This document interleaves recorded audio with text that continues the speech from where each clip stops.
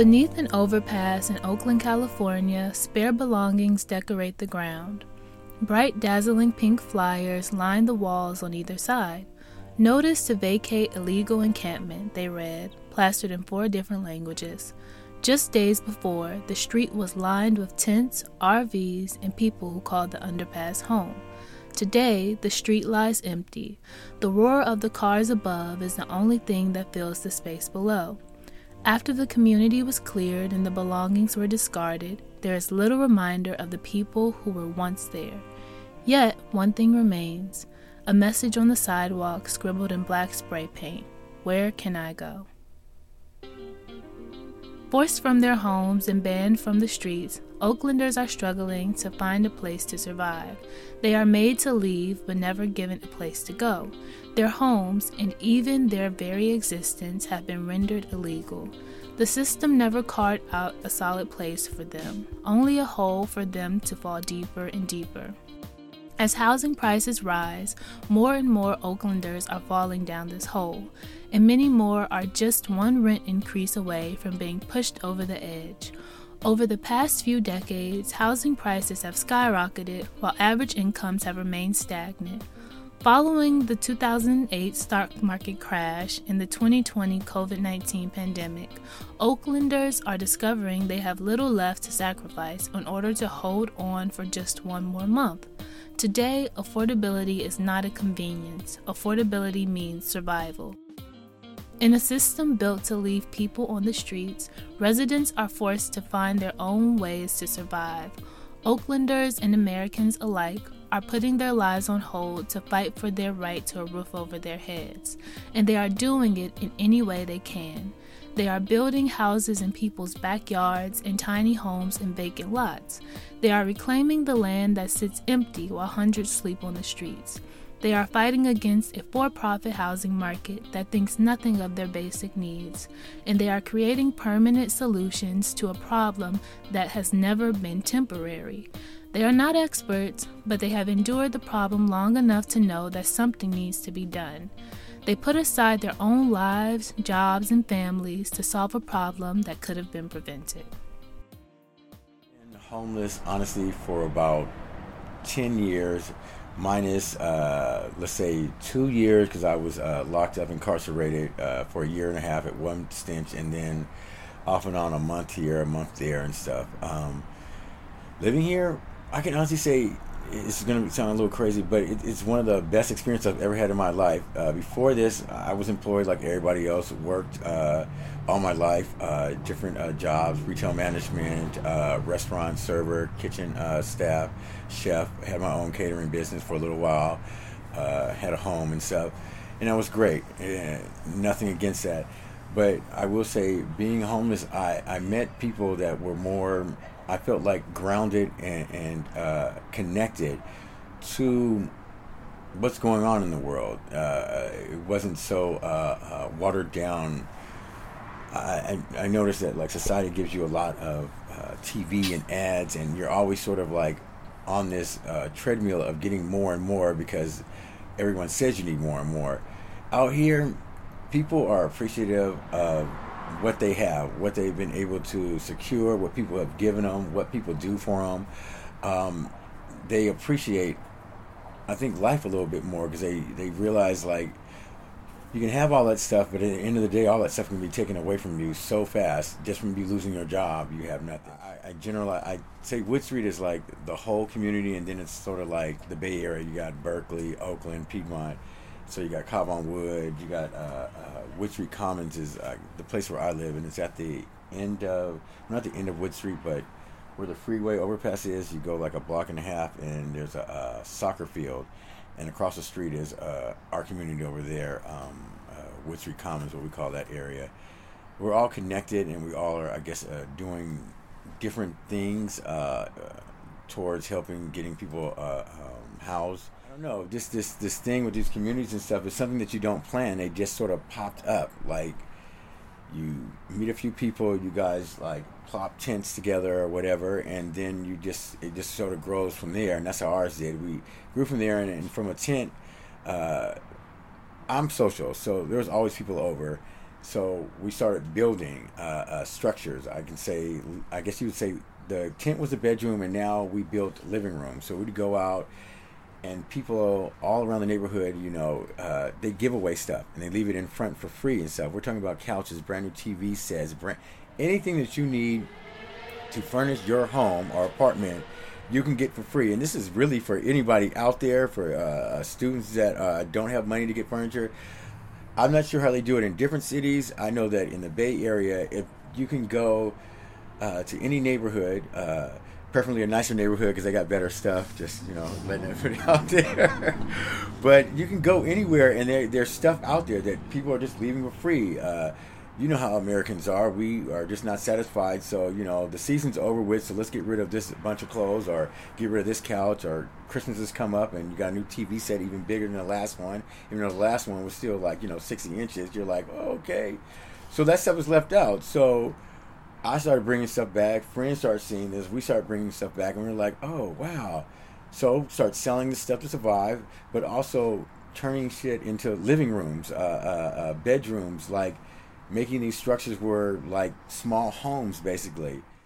It's a lot of talent out here people don't realize and stuff. We get one label and stuff, and usually that label is, disorganized, and they show pictures always of trash mounds and stuff. But they don't tell you that the trash mounds are there because the city won't give us dumpsters to haul away the trash. They give us garbage cans, but as you can see, there's a lot of stuff here on this lot and throughout this whole community and stuff. And it's not necessarily even brought here by the people who live here, because most of the people here don't have vehicles and stuff. It's brought from outside people, individuals and stuff, who dump their trash over here because they feel like it's okay to do that and don't want to pay city taxes or whatever, to go to a dump yard. So we sort of get blamed for all of that, and then we also have the responsibility of trying to get that all cleaned up with not too many resources available to us to be able to clean it up. That's John.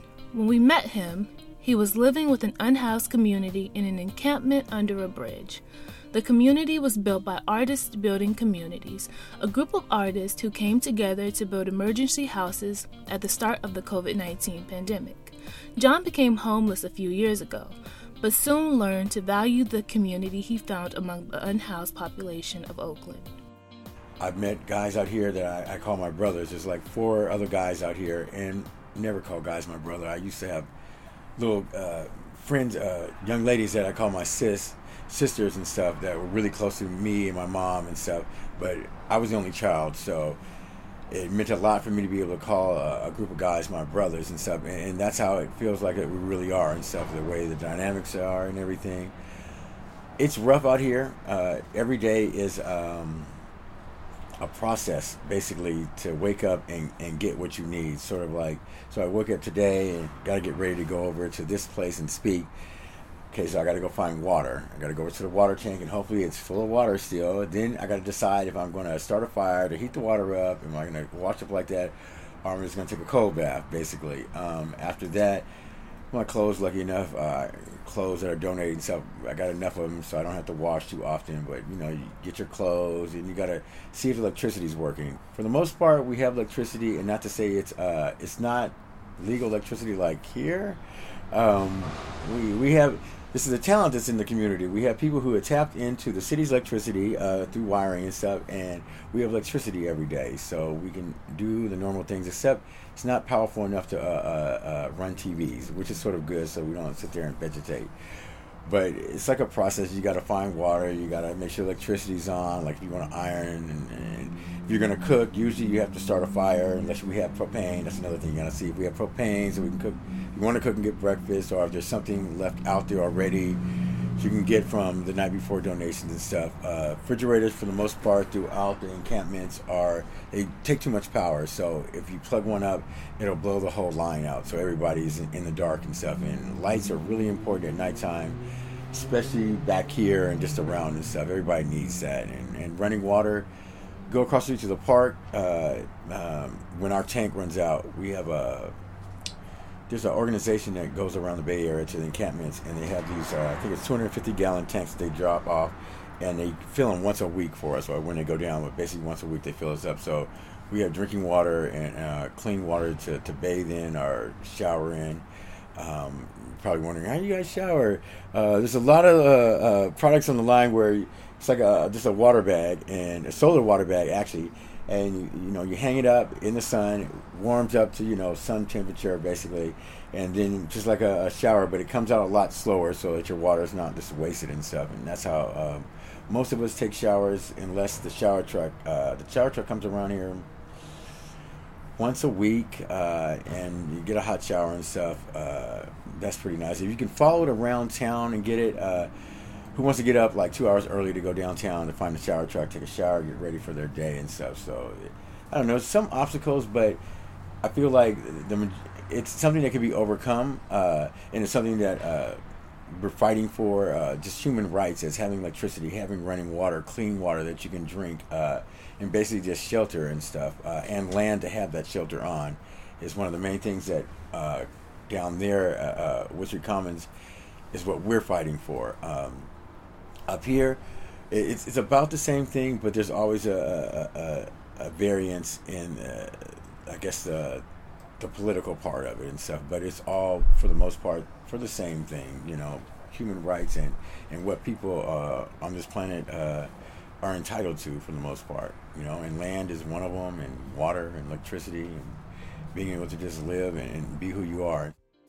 Unfortunately, not everyone sees the value in this community that John sees. Oftentimes, their community is stereotyped and misjudged, and their talent is overlooked. Worse, their unhoused community is up against powerful actors, like corporations and governments, who continuously displace them off the land they call home. Without any resources, there is little they can do to stay in few places they have to go. Yeah, Caltrans is they're a state-owned entity that does cleanup and works on the freeways and the streets and stuff like that. A lot of the land that Caltrans owns, which is a lot of land, and they have all this land that there's nothing on right now, that is just empty land. Living on a freeway is not acceptable, but they have all this space everywhere, and they don't do anything with that land. And we're talking about this land. Some of the land has been free, like the part that we're on right now has been empty since 1989, when they had the big earthquake here and the freeways collapsed and stuff. It's been an empty lot next to the train station. No one's there, so we moved there. But Caltrans, they come and they evict people off the land. They push them off and they displace people with nowhere else to go. And that's one of the big fights that we're having right now with them. Until you guys provide housing, adequate housing for people, then how can you uproot them and displace them and make them move to nowhere else, basically?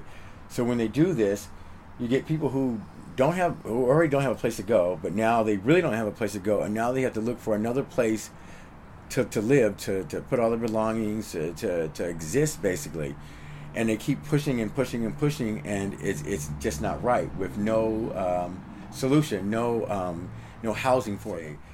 Any entity that knows that people don't have a place to go and that pushes them off of land that's not being used and is being that selfish and not providing means for them to keep the area that they're on suitable for living is evil. And it's not much to ask to give people a place to live. You can see up and down here, there's an estimated 300 people who live from Target to where my end is at, that come and go and stuff, and most of them have nowhere to be because of Caltrans and the lack of caring for other people, basically. Yeah, we're fighting with them right now. Restraining orders, injunctions, so that they can't evict more people off of this land until they come up with housing for them. The problem is with the housing that they're coming up from is temporary, and temporary doesn't solve anything, because now after 2 years you have tough sheds that are about the size of this, that two people live in that don't know each other, for let's say up to 2-3 years until that site is closed down. And then if they haven't found housing, which 90% of the people haven't found housing, the city, the county, the state hasn't held up to their end of the bargain with finding people a suitable place to live, and so they just put them out. In the face of this crisis, John and the activists of artist building communities are providing a need that can't be found anywhere else, While hundreds of unhoused people are displaced with nowhere else to go, ABC gives them shelter and a community who understands them. And when faced with the massive issue of mental illness and addiction, they use the few resources they have to help people get by.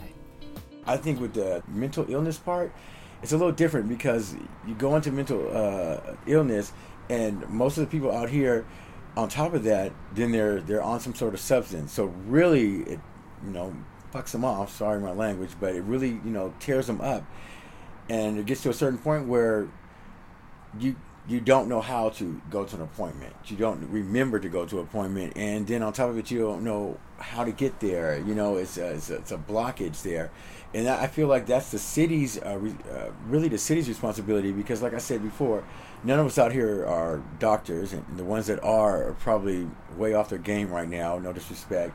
But none of us out here are equipped to deal with mental illness in that level and stuff, which we do, though.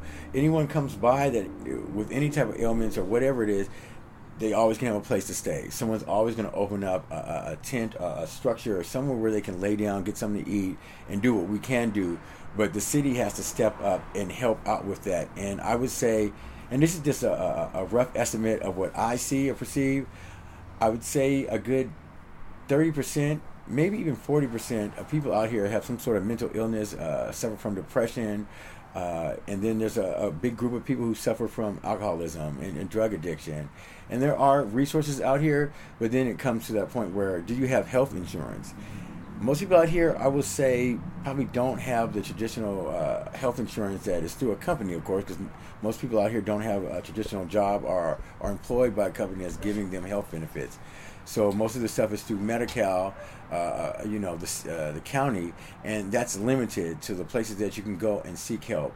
And once again, when you're so consumed with like how you're going to get up and clean yourself up for the day to go do something, or just wake up and what you need to do to wake up and stuff, you sort of put that on the back burner because that's not your issue. The only reason I feel like I'm healthier now and stuff. I had a heart attack about 3 weeks ago, and it was the best thing that ever happened to me and stuff. And it cleared me up, and my doctor said, you have to stop using methamphetamines, you have to stop drinking, and you have to stop smoking cigarettes.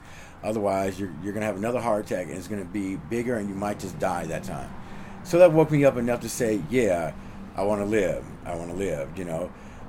but I'm not going to leave here because with the group of friends that I'm here with, in a sense, and the stuff that we have planned to do to help others and stuff, even before I had the heart attack, movement was slower because I wasn't always there, to be honest. But now I'm happy because I am a little bit more there and clarity, and I can make phone calls and actually be at appointments that I say I'm going to be at, and speak in front of people without feeling so dirty, I guess you could say, really, and just be present to where I'm at and not having to be zoned out to be able to function or to deal with what's going on in the outside society or what's going on here and stuff.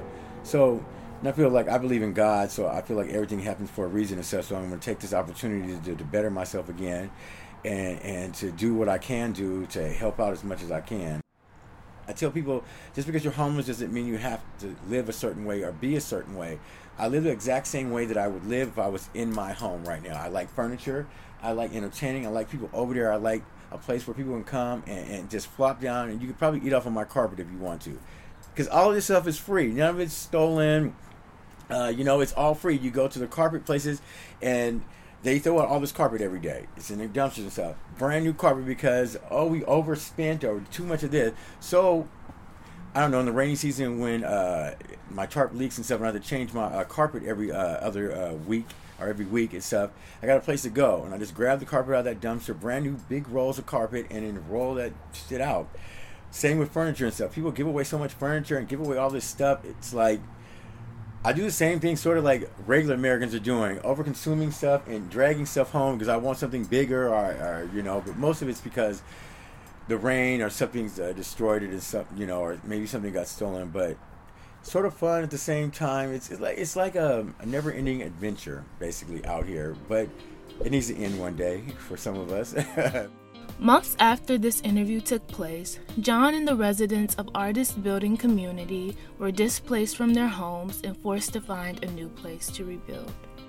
The reason why everyone's down here is because the police told everybody to come down here from the different campsites throughout the Bay Area. They told them if you go down to Wood Street, you wouldn't be hassled, you'll be safe, you would be able to live there, and then resources would come to you guys to help you guys transition or move into housing and stuff, which was a complete lie.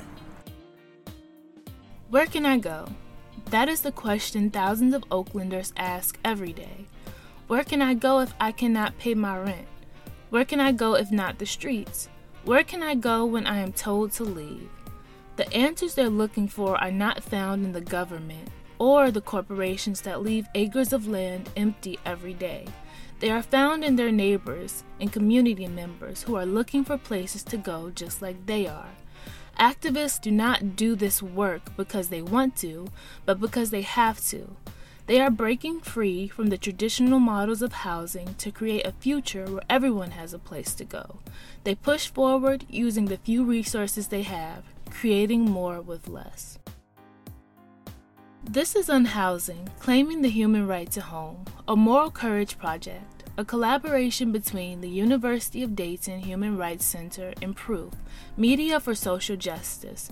I'm your host, Amaria Jones. The episode was written by Anna Lepke and features original music from Eric Charlton.